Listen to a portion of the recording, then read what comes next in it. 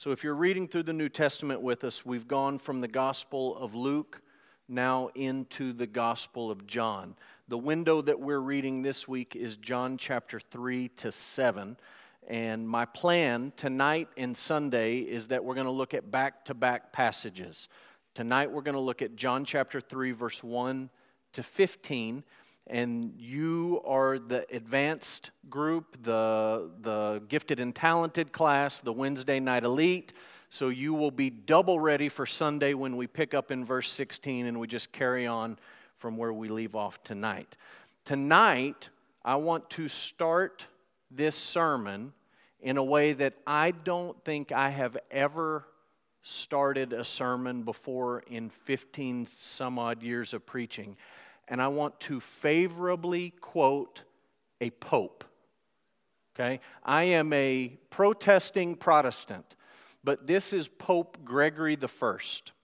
He's remembered by historians as Gregory the Great, and I feel okay quoting him as a protesting Protestant because John Calvin, the great reformer, said that Pope Gregory was the last good pope. So he looked back on church history and he said, for a while there was some good ones in there, and the last good one, according to Calvin, was Pope Gregory. He lived from 540 to 604. And so we'll start with this quote from Gregory the Great. He says, Scripture is like a river. It's shallow enough here for the lamb to go wading, but it's deep enough there for the elephant to swim. That quote comes from Gregory's commentary on the book of Job. And if you've ever read the book of Job, you know that most of the book of Job feels like deep enough for the elephants to swim. There's some really challenging stuff in the book of Job. But the point Gregory was making in that commentary on Job, he's just talking about the Bible as a whole, and he's making the observation that there are some parts of Scripture that are very, very simple. They're very straightforward, that any child can understand them. And if you've ever tried to read the Bible cover to cover, and you found yourself in Chronicles, or you found yourself in Ezekiel, or you found yourself in the book of Hebrews, or the middle parts of Romans, you know there's some parts of the Bible that are pretty deep waters that you really, really have to think about and study, and that really takes some careful thought. And I'm sharing this quote with you to say, this is a beautiful description, not just of the Bible as a whole, but also of the Gospel of John. In fact, if you buy commentaries on the Gospel of John, many Bible commentators, they don't quote Gregory. They attribute this quote to sometimes Spurgeon or sometimes St. Augustine or sometimes John Owen the Puritan. And it's a little bit different than the way Gregory has said it. But they make the point in the commentary on John's gospel to say, this gospel is at once simple enough for a lamb to wade in and be safe, and deep enough for the elephant to jump in and not touch the bottom. And that's a beautiful description of the Gospel of John. Let me say one quick word about the author of this gospel. The author of the fourth gospel is John, the brother of James, the son of Zebedee, one of the 12 apostles, the author of 1 John, 2 John, 3 John, and the book of Revelation. Now, I want to be completely honest with you. In the original, oldest, most ancient manuscripts that we have of Matthew, Mark, Luke, and John, none of the Gospels have a title. None of the Gospels list an author. None of them come with a cover page that says this was the publication date and the printer and all that sort of stuff. They're all strictly anonymous. But very, very early in church history, titles got attached to each of these Gospels. And so very early on, the earliest church fathers begin to say, this is the gospel of Jesus according to Matthew. This is the gospel of Jesus according to Mark, according to Luke, and in the case of the fourth gospel, this is the gospel of Jesus according to John. There's all sorts of evidence that I could give you, internal and external, that says that the John I've listed here is the author. The one thing I'll mention is that John the Apostle personally mentored, we know this from church history, he personally mentored a man named Polycarp. Polycarp was martyred for his faith, but before that happened, he personally mentored a man named Irenaeus. And we have lots of things that Irenaeus wrote, and in the writings of Irenaeus, he says, this John is the author of the fourth gospel. So that's not ironclad, that's not inspired scripture, but that's a pretty tight chain from John to Polycarp to Irenaeus, and Irenaeus says this is the John who wrote this gospel. When you read the fourth gospel, some of you remember this because it hasn't been that long since we worked through the Gospel of John on Sunday mornings. You always have to keep in the front of your mind, not the back, the front of your mind, John chapter 20, verse 30 and 31. It's the thematic verse for the Gospel of John. I think I have it. We can throw it up on the screen. John 20, 30 to 31. Jesus did many other signs in the presence of the disciples, which are not written in this book, but these are written so that you may believe that Jesus is the Christ, the Son of God, and that by believing you may have life in His name. If you were here when we went through the Gospel of John, you remember one of the things I told you regularly is that the Gospel of John uses the word believe almost 100 times, more than the rest of the New Testament combined. Almost every paragraph you read in the Gospel of John, it seems like this word comes up over and over and over again. And John says towards the end, he says, look, I have written these things about Jesus so that you would believe that He's the Christ and the Son of God. And when you believe those things about Jesus, you have life in Jesus. So that brings us to the big idea of our passage in John chapter 3. Very simple. You can see how the hymns we just sang are connected to this passage. Our salvation was accomplished by Jesus. It's applied by the Holy Spirit and can only be received through faith. Jesus accomplished our salvation. The Holy Spirit applies our salvation, and we receive the gift of salvation by faith. All of that in John chapter 3, verse 1 to 15. So if your Bible's open, follow along as I read. This is the Word of God, John chapter 3, verse 1. It says, now, there was a man of the Pharisees named Nicodemus, a ruler of the Jews. This man came to Jesus by night and said to him, Rabbi, we know that you are a teacher come from God, for no one can do these signs that you do unless God is with him. Jesus answered him, we just sang this, truly, truly, I say to you, unless one is born again, he cannot see the kingdom of God. Nicodemus said to him, how can a man be born when he is old? Can he enter a second time into his mother's womb and be born? Jesus answered, truly, truly, I say to you, unless one is born of water and the Spirit, he cannot enter the kingdom of God. That which is born of the flesh is flesh.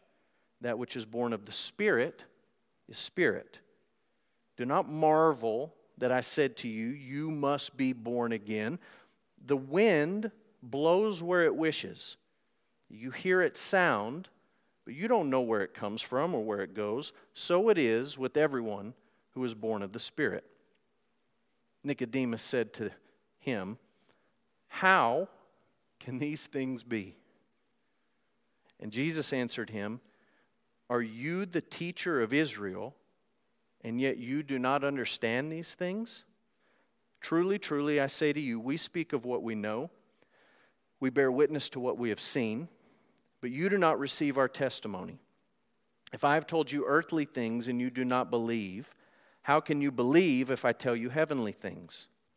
No one has ascended into heaven except he who descended from heaven, the Son of Man.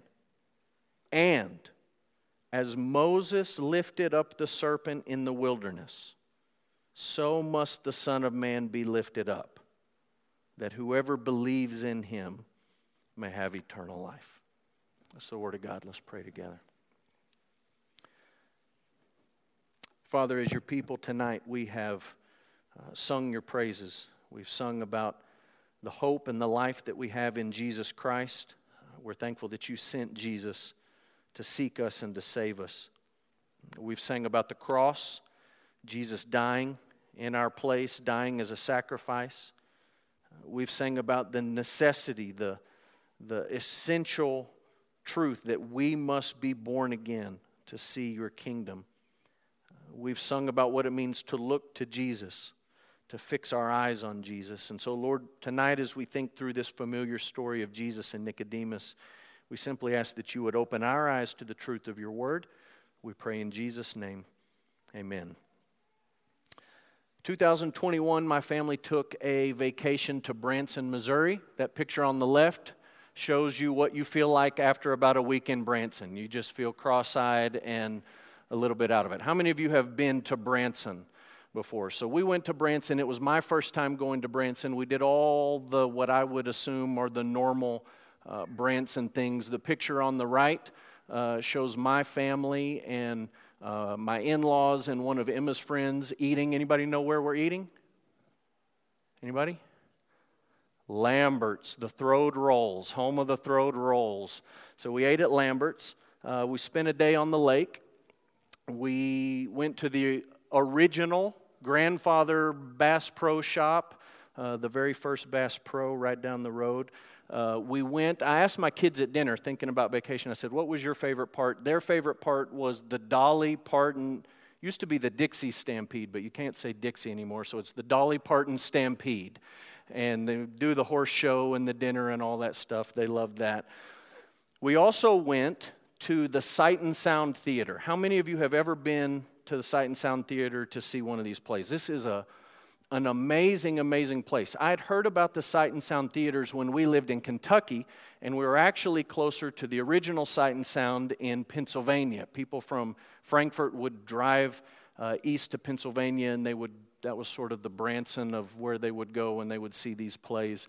All sorts of biblical-themed, biblical topics that they put on these incredible stage productions. Just absolutely, the scale of it is hard to describe if you haven't been there. If you've been to like a local community theater and you've seen a play, it's really not comparable to what they do at the Sight and Sound Theater. It's just really, really incredible. So when we were there, they were doing the play Jesus. And so we went and we sat on the very top row, right in the middle. Amazing sets, amazing music, amazing actors, just an incredible, incredible show. And I was fairly impressed at the end of the performance. I had heard how great the quality of the Sight and Sound productions was, and I thought it lived up to every bit of hype that people had told me about. And at least with the Jesus play that we went to, I left thinking that was reasonably biblical. That's not always the case when somebody takes the Bible and puts it into a stage production or a movie or a TV miniseries or something like that. And I left thinking there wasn't much in there that I would really criticize and say, hey, that part was unbiblical. Now, it is a play, and this particular play is told through the lens or from the perspective of Nicodemus.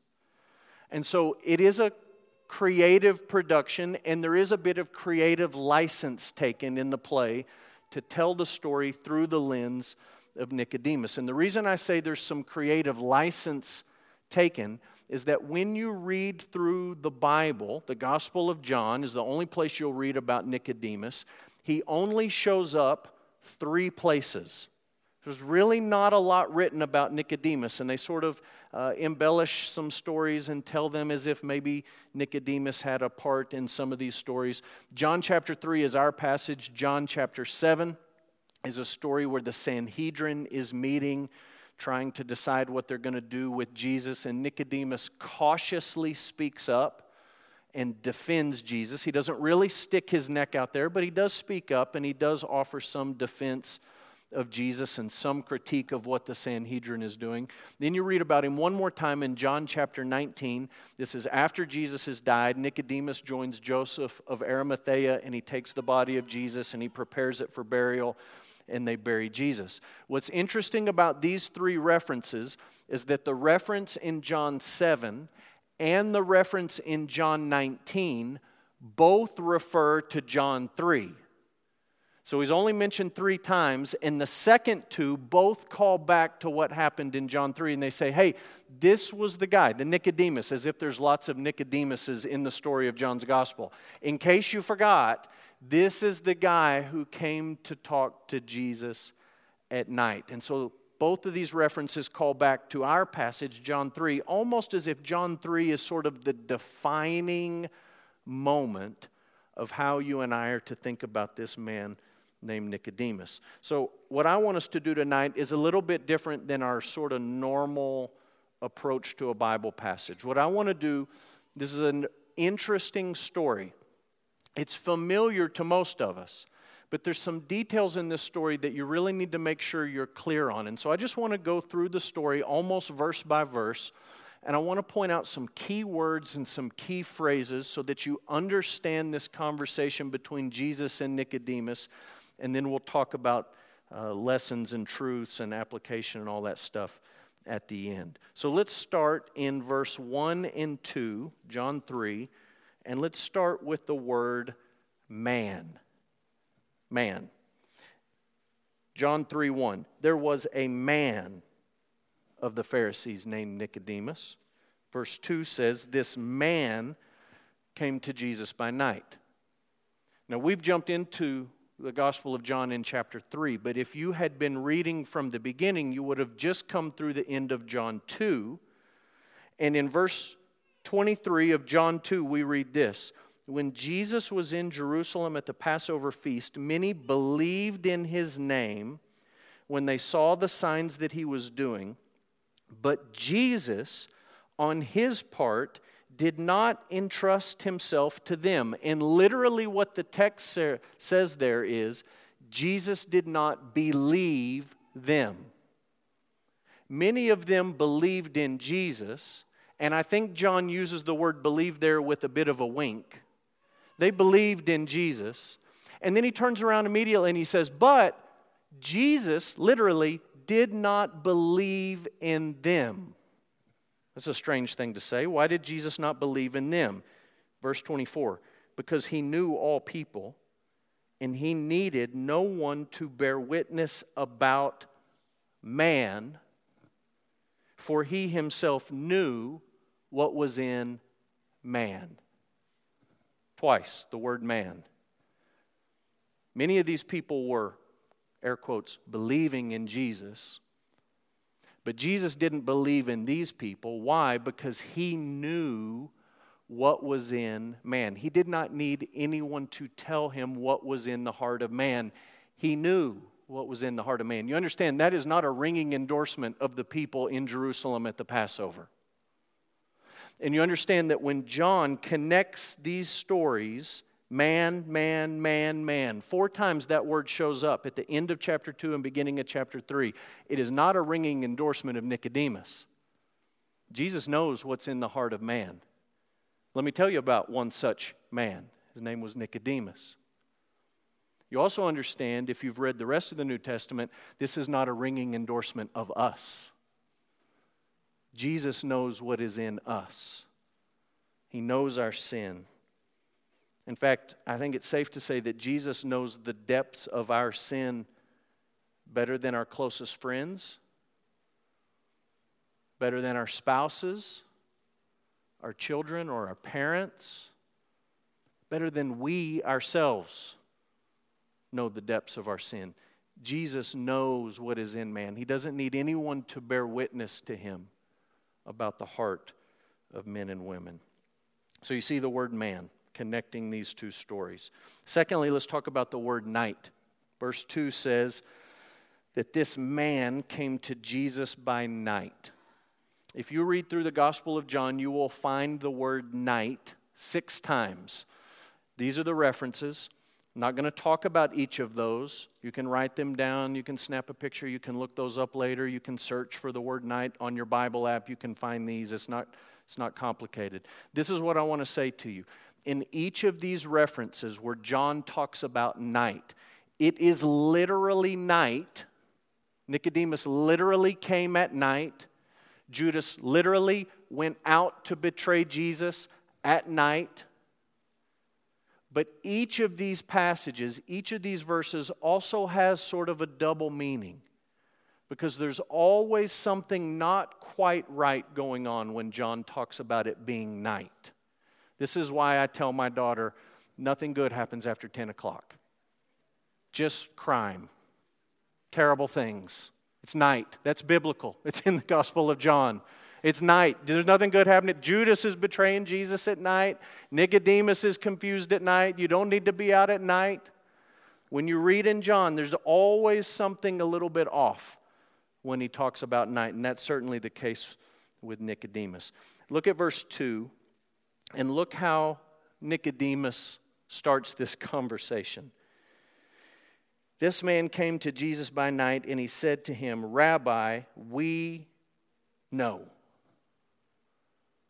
We know. I want to suggest to you that that is not the best way for a man, a woman, a human to approach the Lord Jesus Christ.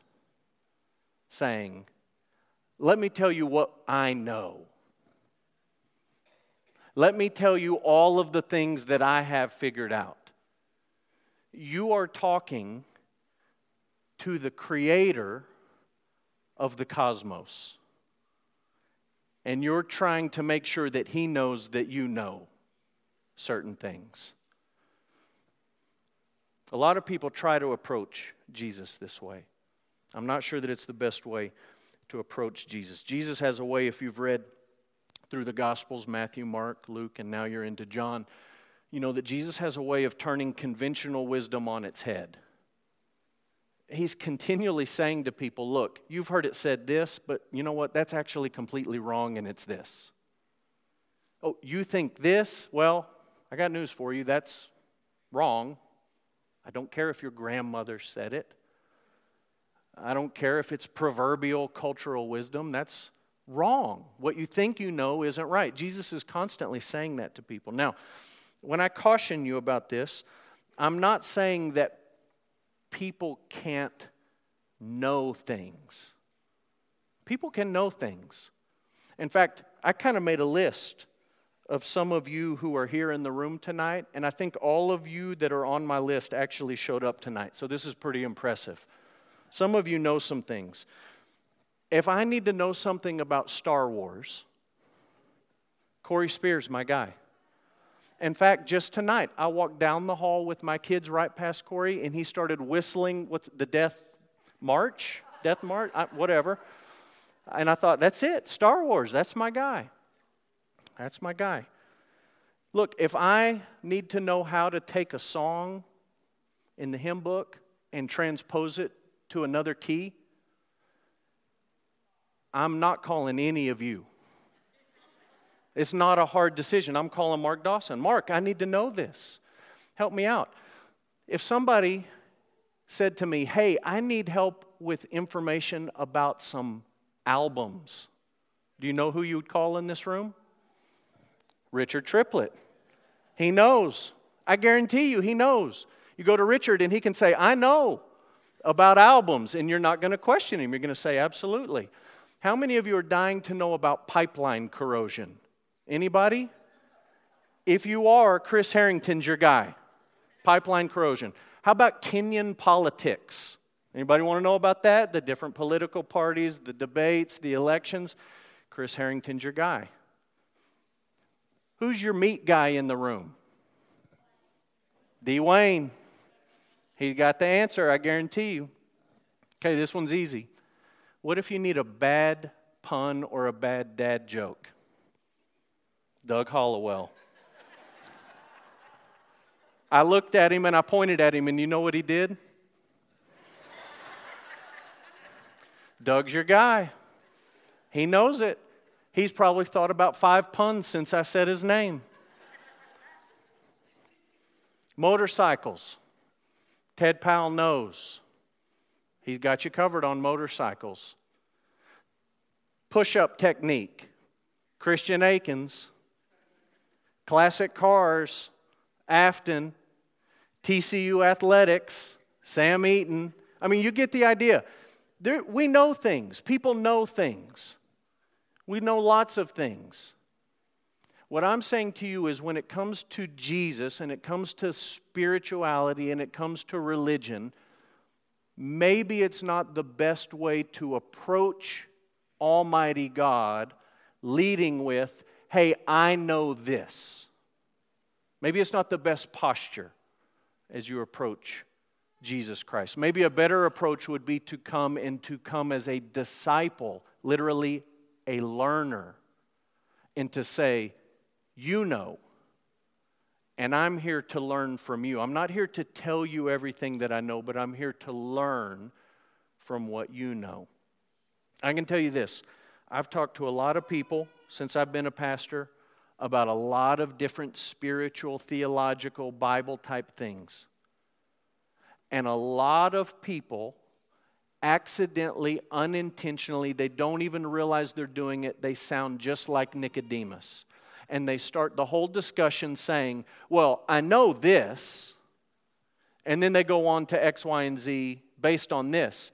And I just say, wait a minute. The this that you think you know, I'm not sure that's right. Maybe a better approach would be to come humbly and to submit ourselves to the authority of God's Word rather than coming with all the things that we know. Look at verse 3. Look at verse 7. Jesus says to Nicodemus, unless you're born again, you cannot see the kingdom of God. He says it again in verse 7. Do not marvel that I said to you, you must be born again. The Greek word here is anothen. Okay, it's an adverb. Prepositions and adverbs in Greek are slippery things. They have a lot of different meanings. They can be translated a lot of different ways. And you usually look at the context to figure out what the best translation is. Most English translations, when it comes to this word anothen in this passage, they go with again. You must be born again. An equally valid translation would be Jesus saying, you must be born from above. And one of the things that you see in the Gospel of John as you read through the fourth Gospel is that John uses a lot of words where you're sort of left scratching your head saying, do you mean this or this? And the answer is yes. Both.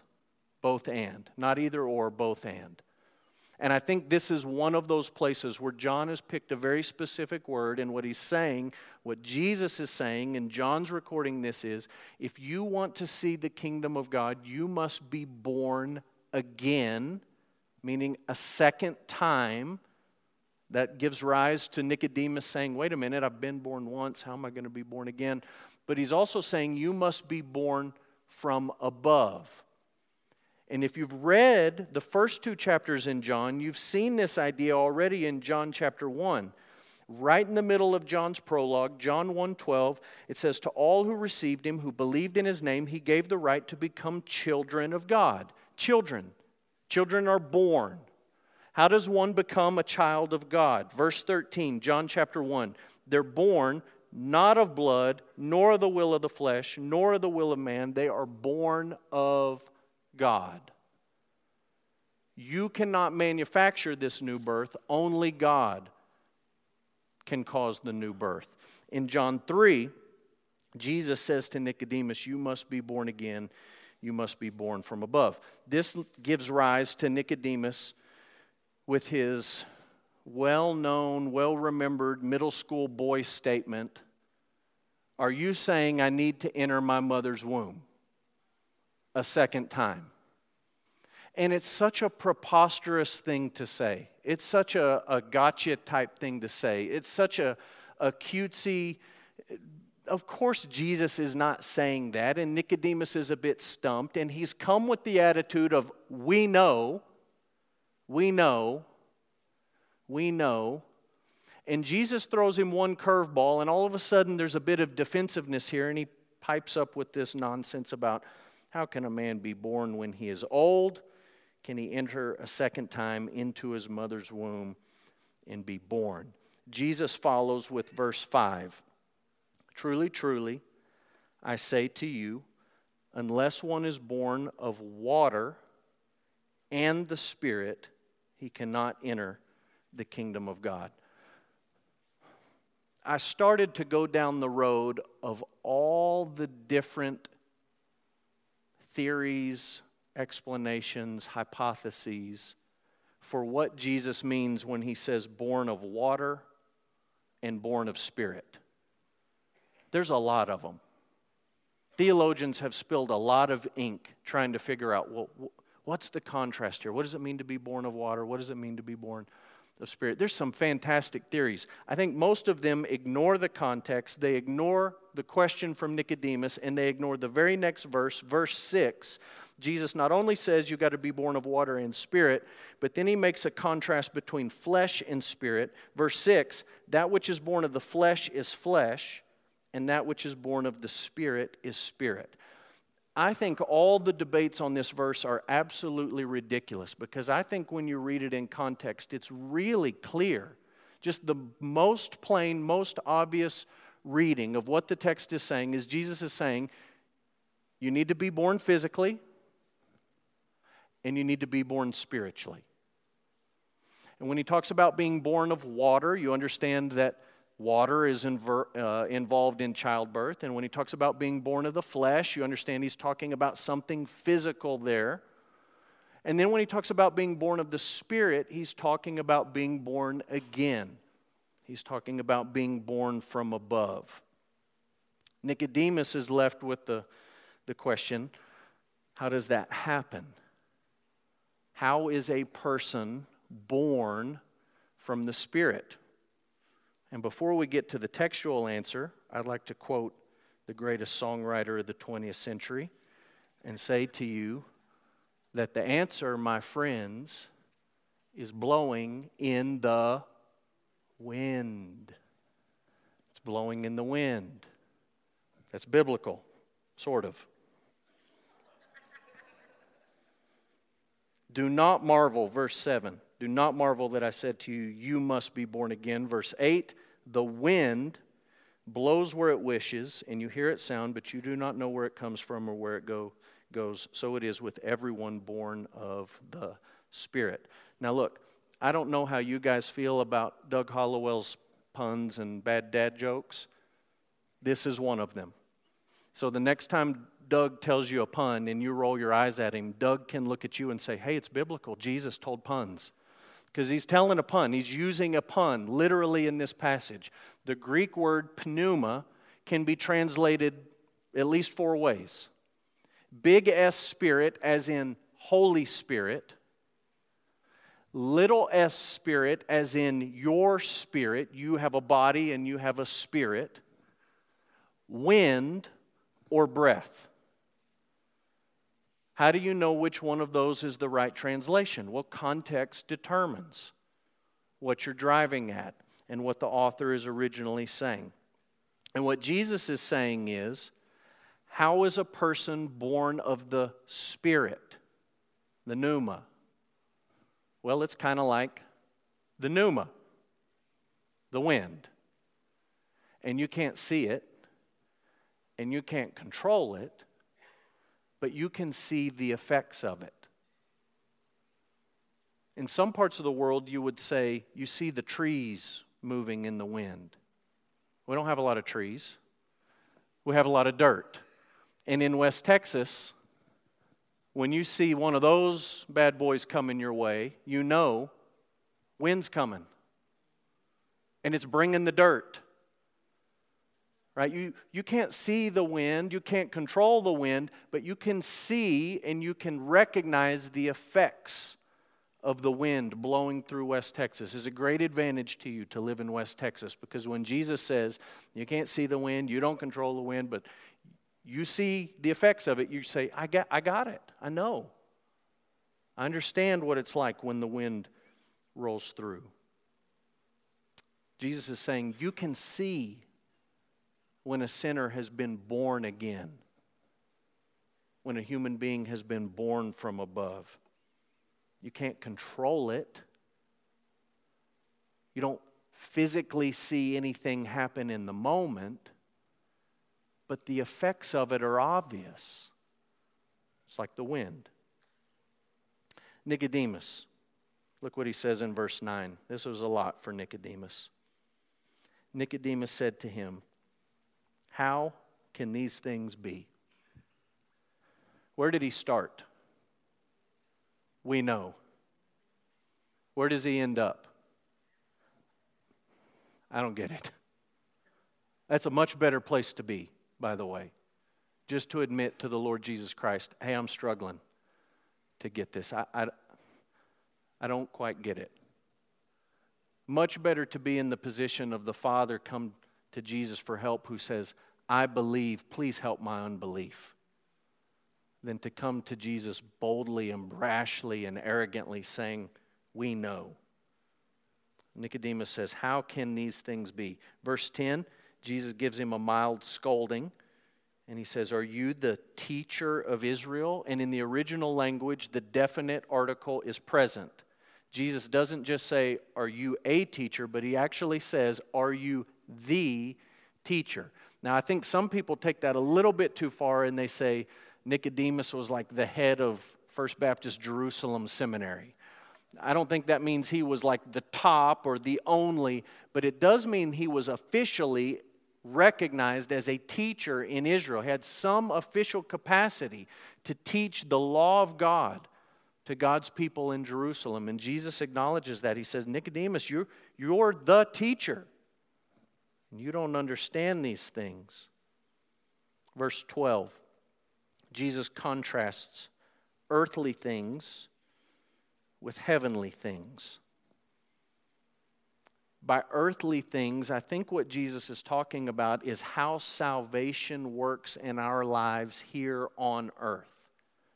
And Jesus has been describing that. He says, you got to be born again. Well, how does that work? Well, you got to be born of the Spirit. Hey, I'm not tracking with you. I don't get it. Well, it's kind of like the wind. You can't see it, you can't control it, but you see the effects of it. That's how salvation works for us today, here on the earth, in the here and now. Somebody is saved. When somebody enters the kingdom of God, it's because the Spirit of God has been at work in their life, causing them to be born again. And Jesus says, we're just talking about earthly stuff, Nicodemus. This is a bit of a jab at the teacher. It's kind of like your professor saying to you in college, your senior year, hey, if you can't handle freshman math, how are you going to handle advanced calculus? If you can't handle Theology 101, Introduction to Theology, earthly stuff, what's going to happen when we move on to advanced subjects, Nicodemus? He's jabbing him a little bit. He's prodding him. Then you come to verse 14. Look at verse 14. Jesus says, as Moses lifted up the serpent in the wilderness, so must the Son of Man be lifted up. That's a simple statement, right? No big hard words. Nothing really a head scratcher as far as vocabulary goes. The grammar is pretty straightforward. As Moses lifted up the serpent in the wilderness, so must the Son of Man be lifted up. It's simple.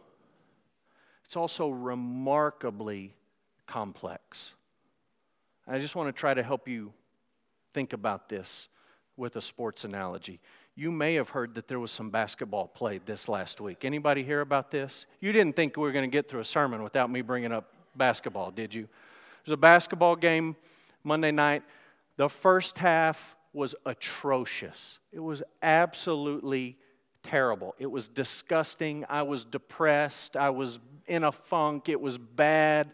I was blocking people on my phone as they texted me. I was writing people. I'll remember all of you who sent me hateful messages at halftime.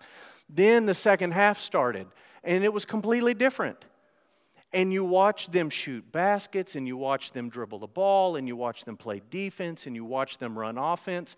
And in the second half, if you were a Kansas Jayhawk fan, you said, oh, it's beautiful. They're making it look so easy. That's what good athletes do, right? They make really hard, complicated things look easy. That's what professional golfers do. The Masters starts this week. You watch golfers on TV and you think, I could do that. Have you ever tried to do that? You can't do it. I think when the Olympics roll around, winter and summer, I think every Olympic event ought to have a regular person in it. Just grab someone off the street for the 100-yard dash and put them right there on lane 10. Just because when you watch all the athletes, you say, well, that looks pretty easy. They're just running down the track. How hard could that be?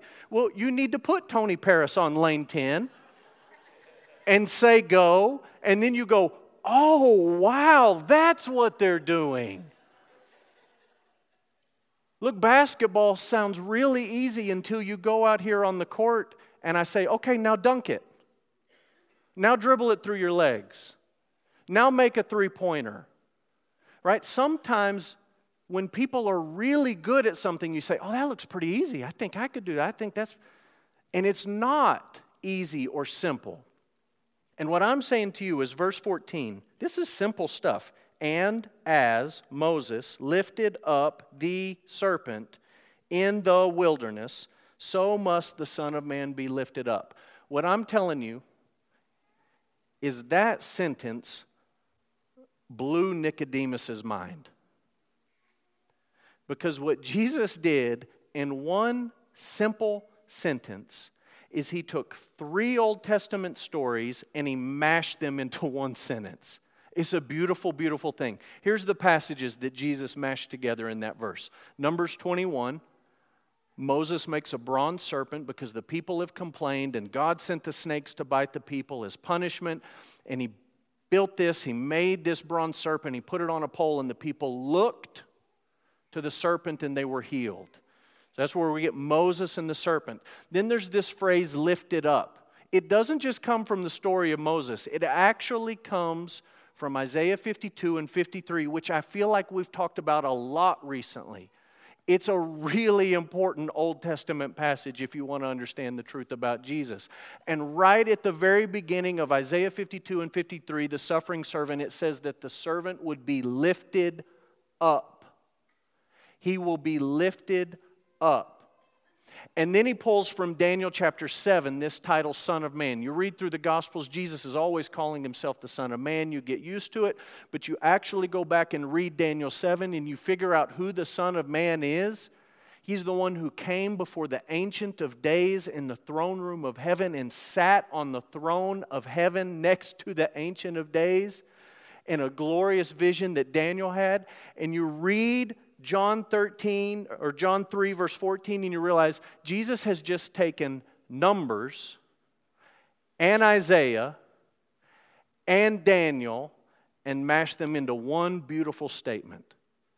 Is an amazing, amazing piece of biblical theology, and it blew Nicodemus's mind, the teacher in Israel.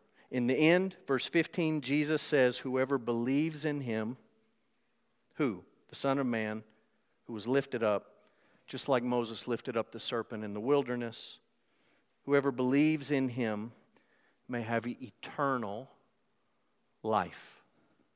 And again, you go back to the prologue, John chapter 1. What is eternal life? How do we think about eternal life? Well, John 1:1, in the beginning was the Word, and the Word was with God, and the Word was God. He was in the beginning with God. All things were made through him, and without him was not anything made that was made. In him was life. In the Word was life, and that life was the light of men. We'll talk about light and darkness on Sunday. Eternal life from the Creator that you can receive now when you believe, that lasts forever. Lasts forever. Three truths about salvation. We've sung about them. We've talked about them. Let's just summarize this passage. Number one, Jesus accomplished our salvation by dying on the cross as a sacrifice for our sins. He died as a sacrifice. The amazing thing about what we're reading in John 3 is that when we talk about Jesus, when we talk about the Son of Man, we are talking about the Son of Man from Daniel 7. The one whose rightful place is the throne of the universe. And what the Bible is telling us, John chapter 1, is that the Word, who was in the beginning and with God and was God and created and had life and light in Himself, that Word took on flesh.